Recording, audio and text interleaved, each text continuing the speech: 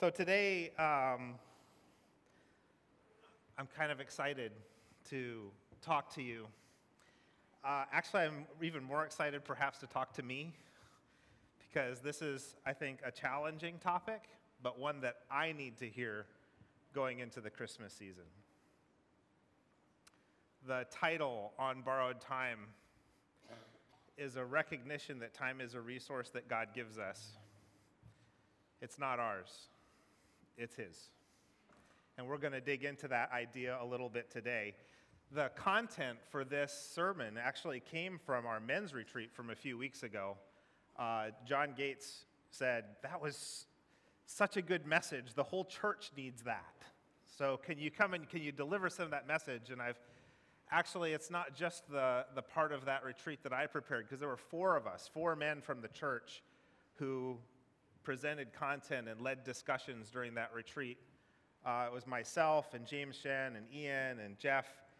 Jeff was the one who actually focused more on using time. But it all really tied together nicely. The Holy Spirit does that sometimes. Get four people in a room with different ideas and you find lots of interesting connections. One of the things that the way we started the retreat was looking at some pictures. Do you know what that is? The men should know if they went. What is it? It's a man cave. That might be a foreign concept to you, but it's a man cave. It's a hideaway, a place where men make that's comfortable, and they fill it with all the things that they love when they're going to have some me time. Right? And it actually often represents the worst of us. Sometimes there are really good things that we put into our man cave if we're lucky enough to have one, but it represents sometimes a way that we go and we escape, and we fill our time in sometimes ways that aren't very edifying or pleasing to God. For a Christian, the idea of a man cave can represent worshiping idols. Entertainment, sex, money, comfort, self. That's not how God wants us to use our time. And I think right now, just going into the Christmas season, perhaps this is a good time for us, not just men, but for all of us to think about how we're going to use time. Some of you are going to be given the gift of time in the next few weeks, right? It's a time to share with others. It's a time to spend with God in reflection. But it's also sometimes a time to indulge various interests that we might have. And I think we need to be careful as Christians if we think of the Christmas season as a time for indulgence. We have to be careful what we indulge in and how much we do that, because it's not just a time for indulgence, it's also a time of great opportunity. And we need to be thinking clearly, I think, about the difference between whether we're going to indulge or whether we will be thinking clearly through Christmas and seeing opportunities that God might be giving to us. We'll get to that in a second. Let's pray before we go further. Father God, I just pray that you would calm us, calm our spirits, help us to be receptive to you today, to hear the words that you have for us in this Christmas season. That we would be open to your leading for the next 25 minutes or so as we consider these ideas together, but also going forward, that this word would resonate in us and cause us to be different over the next few weeks on into the new year. Help us to know how to use the resources that you provide to us in a way that's glorifying to you. Help us not to worship the resources themselves, but to worship you, the giver. Be with us today. Help us to listen. In Jesus' name, amen.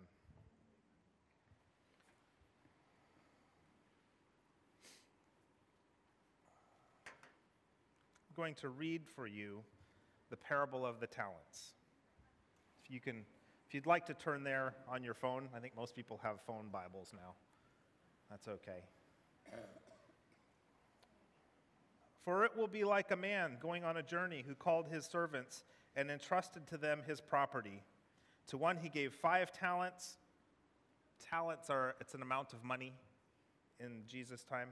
To another 2, to another 1, to each according to his ability. And then he went away. He who had received the 5 talents went at once and traded with them and made 5 talents more. So also he who had 2 talents made 2 talents more. But the one who had received 1 talent went and dug in the ground and hid his master's money. And now after a long time, the master of those servants came and settled accounts with them. And he who had received the 5 talents came forward, bringing 5 talents more, saying, Master, you delivered to me 5 talents. Here, I have made 5 talents more. His master said to him, Well done, good and faithful servant. You have been faithful over a little. I will set you over much. Enter into the joy of your master. Same thing happened. I'm going to skip down because the same thing happened with the guy with 2 talents. He made 2 more and was put in charge of more. And he who had received the 1 talent, this is verse 24 now, came forward saying, Master, I knew you to be a hard man,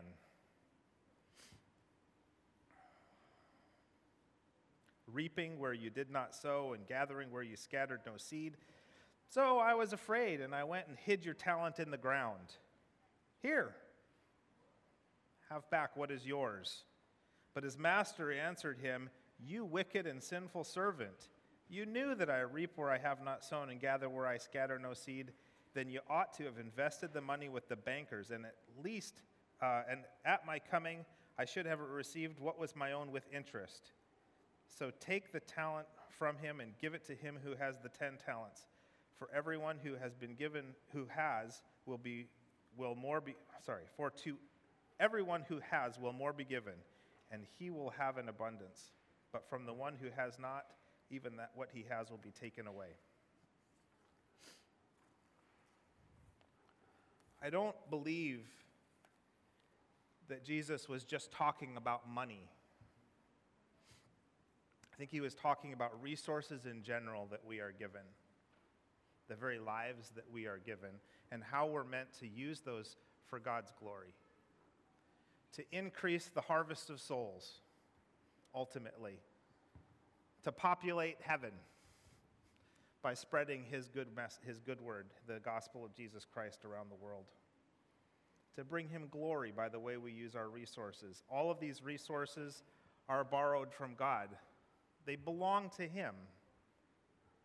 Everything that he gives to us, money, material possessions, food, a home, a job, even our family, the children that have been entrusted to us, our health, our language skills, our education, our understanding, our abilities, our interests, all of these are resources that God has given us.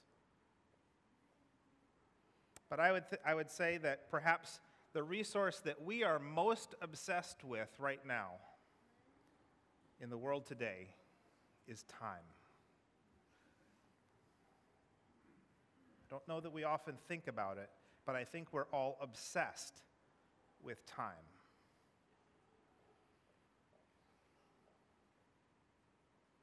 But sometimes with all these resources, even as Christians, we begin to worship the resources provided instead of the provider.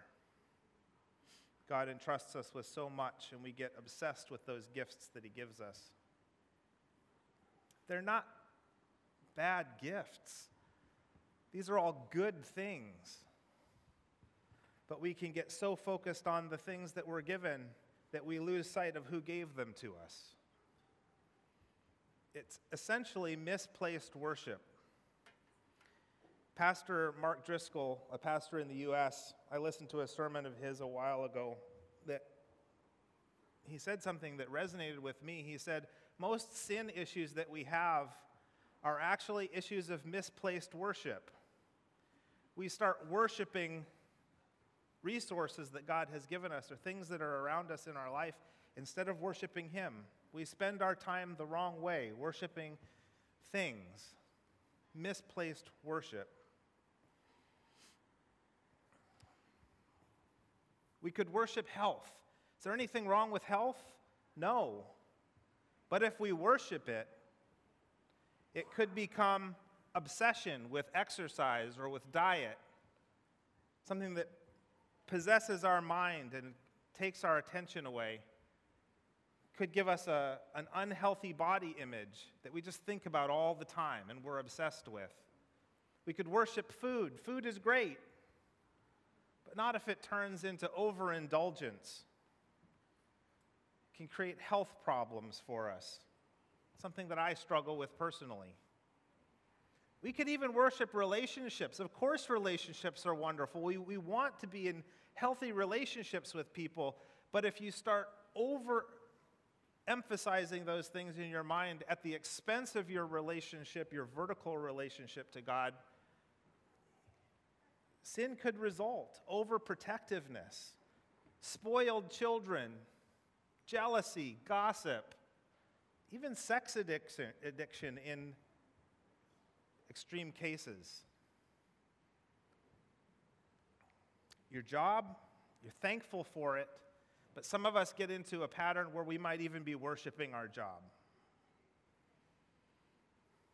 leading to work addiction, stress, not having time for others. Stuff, you got to have stuff. We're wearing stuff. We got here by driving stuff. We have a home. We have electronics. We have all these things that kind of go along with the modern life. But if we focus on those things, if that's where our worship and that's where our attention is spent, it can lead to coveting what others have, being unthankful, unhappy. I think we can even worship time. We can be so obsessed with time and how we're going to spend it. We can be preoccupied with me time. Not that me time is a bad thing in itself, but it is if you get preoccupied with it at the expense of other things in your life, other priorities, especially time that you may have with God. I think oftentimes we think of me time and yet we just fill it with entertainment. The result can be isolation and frustration in our lives.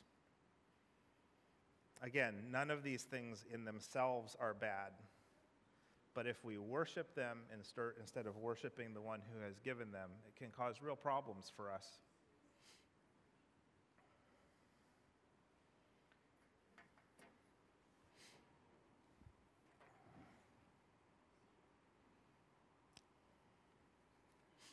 Sin problems arise when we worship resources instead of the resource giver.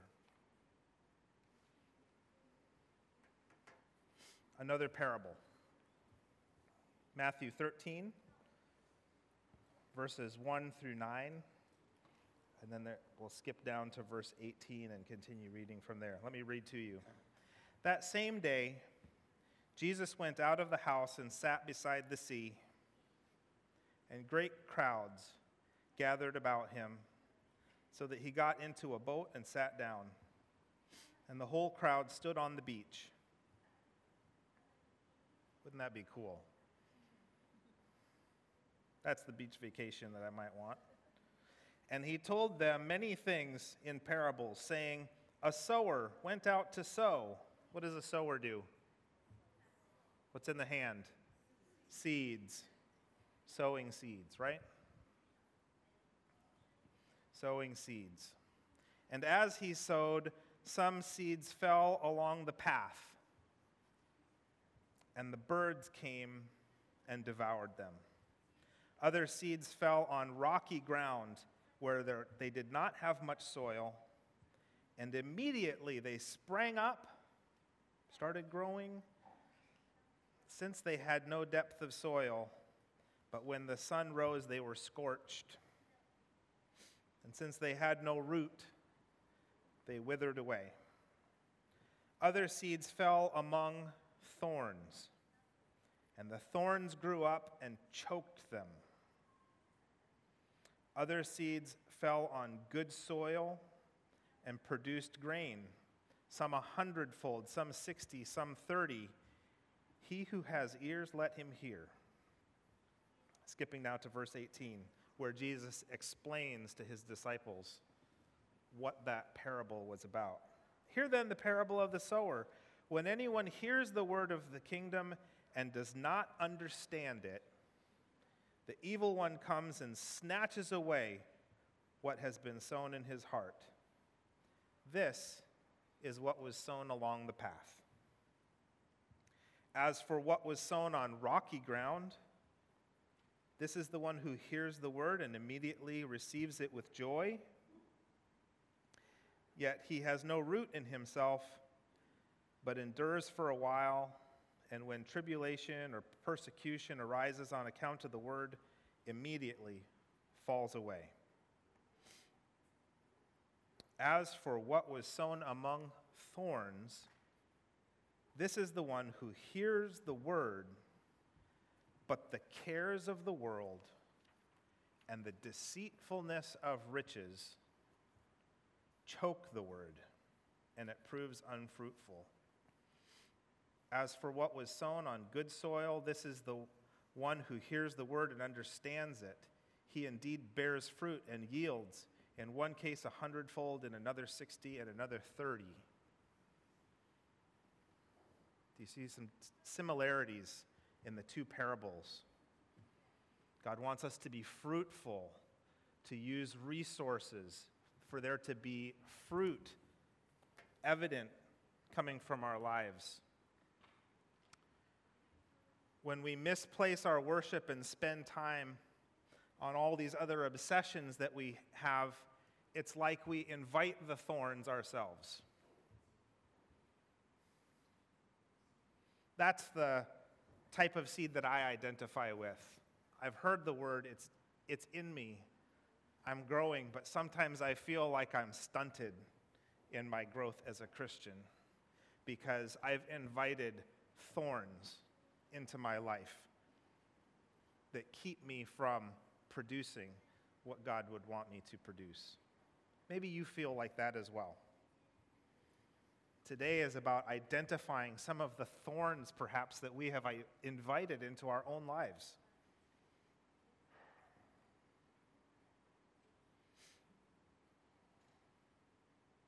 Think back to the man who hid the talent in the ground. I think there were two parts to his sin.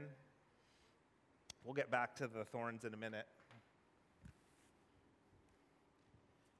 There are sins of omission. These are things that we fail to do. God puts an opportunity in front of us, we fail to take it. We've omitted doing something that would have been right in his eyes. There are also sins of commission, things that we commit, choices that we make to engage in doing something that is not honoring to him. And I think when we look at the resource of time, and we use time improperly in a way that doesn't take advantage of opportunities God has given us, then it could be both of these at the same time. Consider somebody who overworks. Not only is it potentially damaging to him because he doesn't have time to spend with God and he could be stressed out and so focused and obsessed on work that it becomes an unhealthy obsession, but he's also not home with his family. There's a sin of omission, not being with his family, not having time with his God. There's also that sin of perhaps overwork, omission and commission. Often when we misuse time, both of these are together. When we don't use the time God has given us in a way that pleases him, we use our time sinfully. We fail to serve. We could be placing ourselves among the thorns, so to speak, when we go out and buy the big TV. I have a big TV. I'm convicted. When we take the overly demanding job that pays really well. That could be placing yourself among thorns. Depends on your mindset, I think. When you take the really expensive vacation, you could be placing yourself among the thorns. I think we have to examine our hearts in these situations. When you overschedule your kids, so here's one that I see as an educator a lot. It's kind of a pet peeve of mine, so I'm going to throw it out there. When you overschedule your kids in after-school lessons because everybody else is doing it, I think sometimes that's us as adults placing ourselves among thorns because then we're scrambling to get them there. But I think we're also somehow placing our kids among thorns at the same time. We're training them for that kind of busy lifestyle where they don't have time for some of the things that are really important. Did I hear an amen right there? Here's another one that convicts me. I have to hang my head in shame a little bit. Spending hours in the evening reading or watching the news. My wife is over here going, yep, she knows.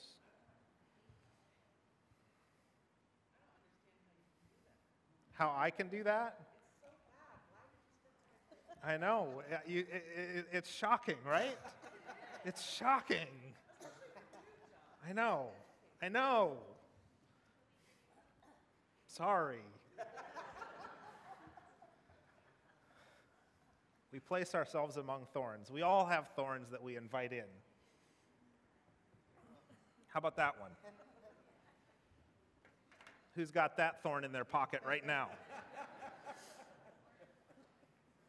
Glenn, you're laughing because you know what I'm talking about. I think the reason the smartphone is so successful is because it feeds every potential obsession or addiction you could have. Every single one of them. Shopping, relationships, sports, pornography, comparing our lives to others on Facebook, coveting, gossip, news, money, tracking your bank account and your investments. It's all right there. I think our phones are a very dangerous temptation to misplace our worship and waste the time that God has given to us as a resource because they're so convenient. This graph shows smartphone addiction in the world. You probably can't see all the details, but the orange was in the top 10 countries, how much time was spent in 2012. The red is 2016. It's just getting worse. And in China and the United States in 2016, the red numbers are about 3 hours a day. Average. Some of us are much higher than that.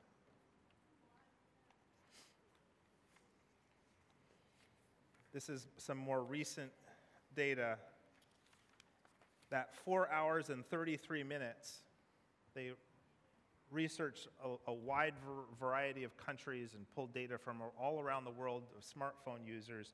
4 hours and 33 minutes. If you combine smartphone and tablet use, that's the average use time. That number down in the corner, 2,617, the average user will tap, swipe, click their phone 2,617 times a day. Average user.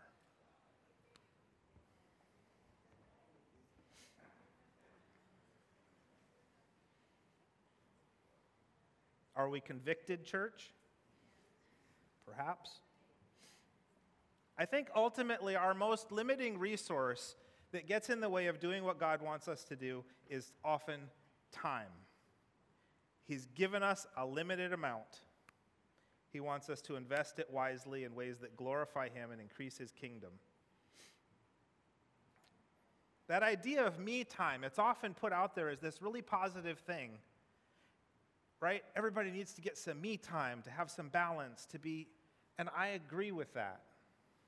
But what are you going to fill your me time with? If me time means I can hide away with my phone, I'm not sure that's the me time that actually is going to help. Me time perhaps needs to be more about the vertical. And when you have the vertical relationship with God going in your me time, then I think a lot of the horizontal time is going to be spent differently as well. Because you're going to be in tune to the opportunities that he puts in front of you in ways that you wouldn't otherwise.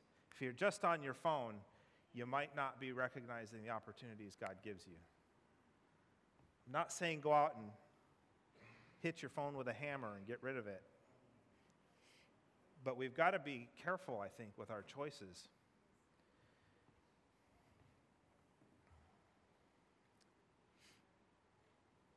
Recently, we heard Jeff Ryan talk just a couple of weeks ago about the rich young ruler and Zacchaeus. Do you remember that? It's about giving of first fruits,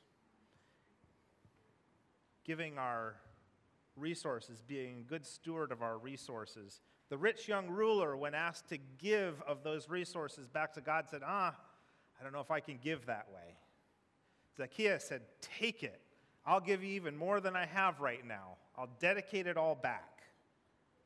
To get into a right relationship with God, sometimes we have to cut ourselves off from some of the resources that we've become dependent on or have been abusing.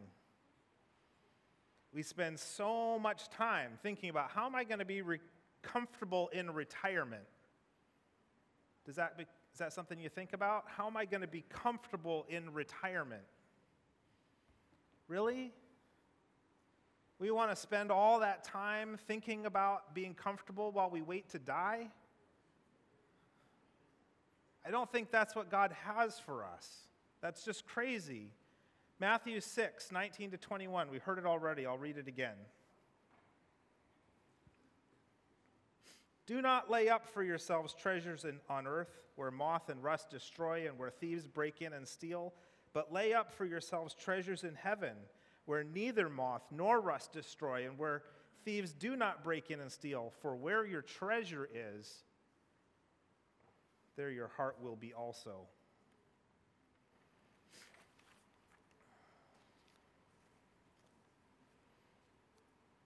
If you want to keep your heart in the right place, Jesus has to be your treasure. How do you keep Jesus as your treasure throughout the day? Pray. I would say especially prayers of thanksgiving. I just met yesterday with Brian and Craig. We're preparing for another sermon series that's coming later next year. We were talking about being oriented to Christ as we go through every day. Sometimes where our attention will stray, but then coming back and being oriented. And one of the ways we talked about orienting ourselves to Christ throughout the day is by being thankful. Practice gratitude. It's awfully hard to misplace your time and your resources when you're constantly reorienting yourself to Christ by being thankful. I think that's the correct attitude that we should have as we go through every day. This Christmas, this season that's ahead of us, my hope for us is that we won't be focused on what we do not have, but we will be focused on all that God has blessed us with. I would encourage you, I'm encouraging myself, set the smartphone aside for big chunks of time. You're on vacation, you can do it. You don't have to have it right there in your pocket or out on the bedside table. Set it aside. Don't let that get between you and God this season. Don't let it get between you and your family, your friends. Deliberately set aside time to spend with God and time to spend with others. We could use that resource of time in this season better than we might otherwise. I believe if we set time aside this way, God is going to offer us opportunities to glorify Him with that time He gives to us. We all have choices to make this Christmas.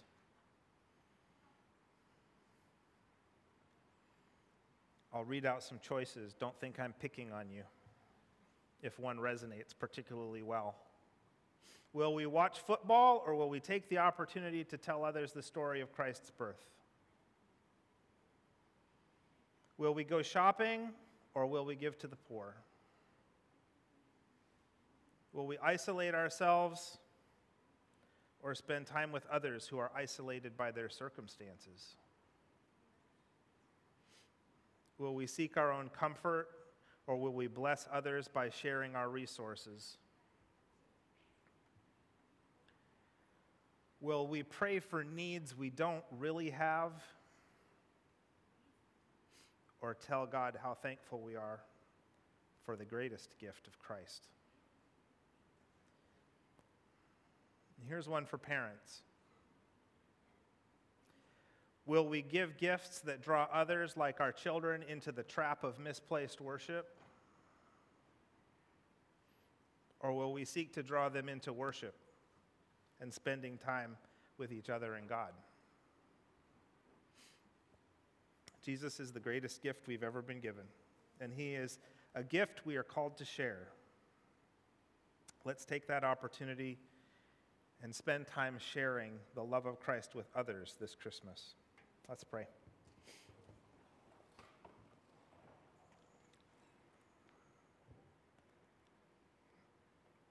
God, so often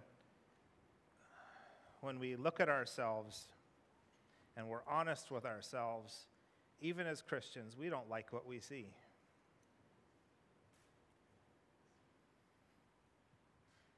I pray that you would change that. You died to change that.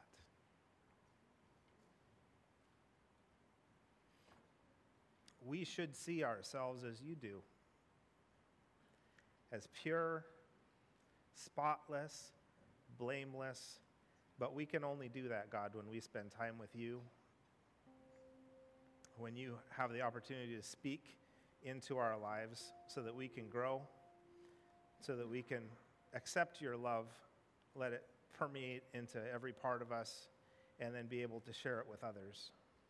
And I pray, God, that you would give us that kind of insight and deliberateness this Christmas season, that we would be listening to you, and that we would be open to the resources that you've given us, but that we would constantly be drawn back to understanding where they've come from, that we would understand that we are blessed to be a blessing to others.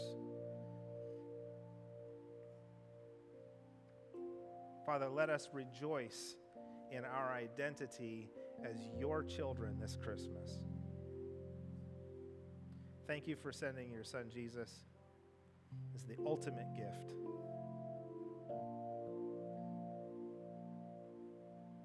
Help us to share Jesus with others. Help us to celebrate it in ourselves, in our families, in our friendships. Help us to proclaim his birth to the world. We worship you, Father, the giver, for all that you've given us, for all the ways you've blessed us. Help us to find our true joy in you in this season. In Jesus' name, amen.